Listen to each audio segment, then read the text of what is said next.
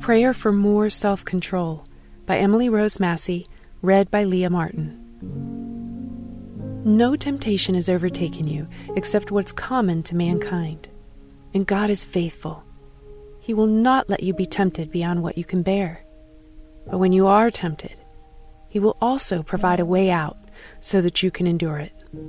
1 Corinthians 10:13.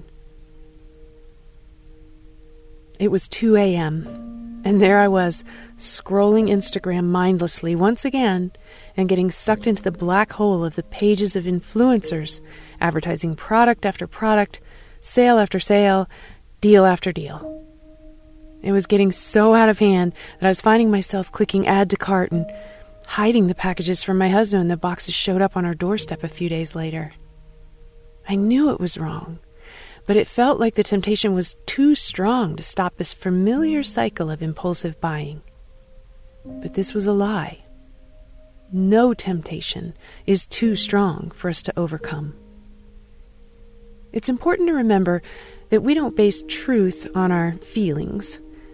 We must look to what God's Word says to renew our minds with His truth and gain wisdom on making healthy and righteous choices. When it comes to self-control and overcoming any temptation we face, we can find truth in 1 Corinthians. The Apostle Paul states, "No temptation has overtaken you except what's common to mankind. And God is faithful. He will not let you be tempted beyond what you can bear. But when you are tempted, He'll also provide a way out so that you can endure it." 1 Corinthians 10:13. God is faithful to help us walk in righteousness. He gives us the grace to walk in freedom from the alluring and enticing nature of our sinful habits. If we allow our flesh to rule us, we'll follow it into a pit of unrighteousness. There is forgiveness for us in Christ, but we must repent when we find ourselves continuing on a path of unrighteous choices. We may feel like the temptation is just too much to bear, but God always provides a way of escape. We must ask the Lord to give us wisdom and spiritual eyes to see the way out. For me, personally, the wisdom was to unfollow these influencers' Instagram pages so that the temptation of what they were sharing was no longer before my eyes continually. The Holy Spirit is faithful to continue to give us wisdom and guidance and strengthen us when we submit our ways to Him. He will convict our hearts, remind us of what the Bible says, and cultivate the fruit that we've received, especially the fruit of self-control. As believers, we've received the fruit of the Spirit, and just like fruit in the natural world, it must be cultivated.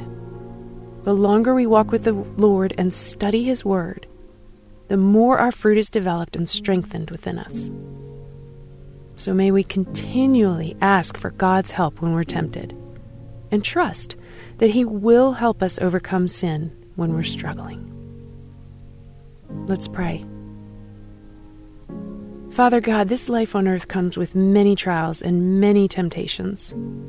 We're not promised a life free from temptations, but we are promised that You will always give us the strength and grace to overcome these temptations, as well as a way of escape to make godly choices in obedience to You.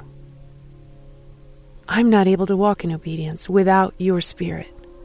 Thank You, Holy Spirit, for convicting my heart when I'm walking in disobedience and giving in to what satisfies my flesh. I long to be obedient to You, Lord. Help me cultivate the fruit of the Spirit, especially the fruit of self-control. You are a God of self-control, and I long to look like You in everything I say and do. In Jesus' name, amen.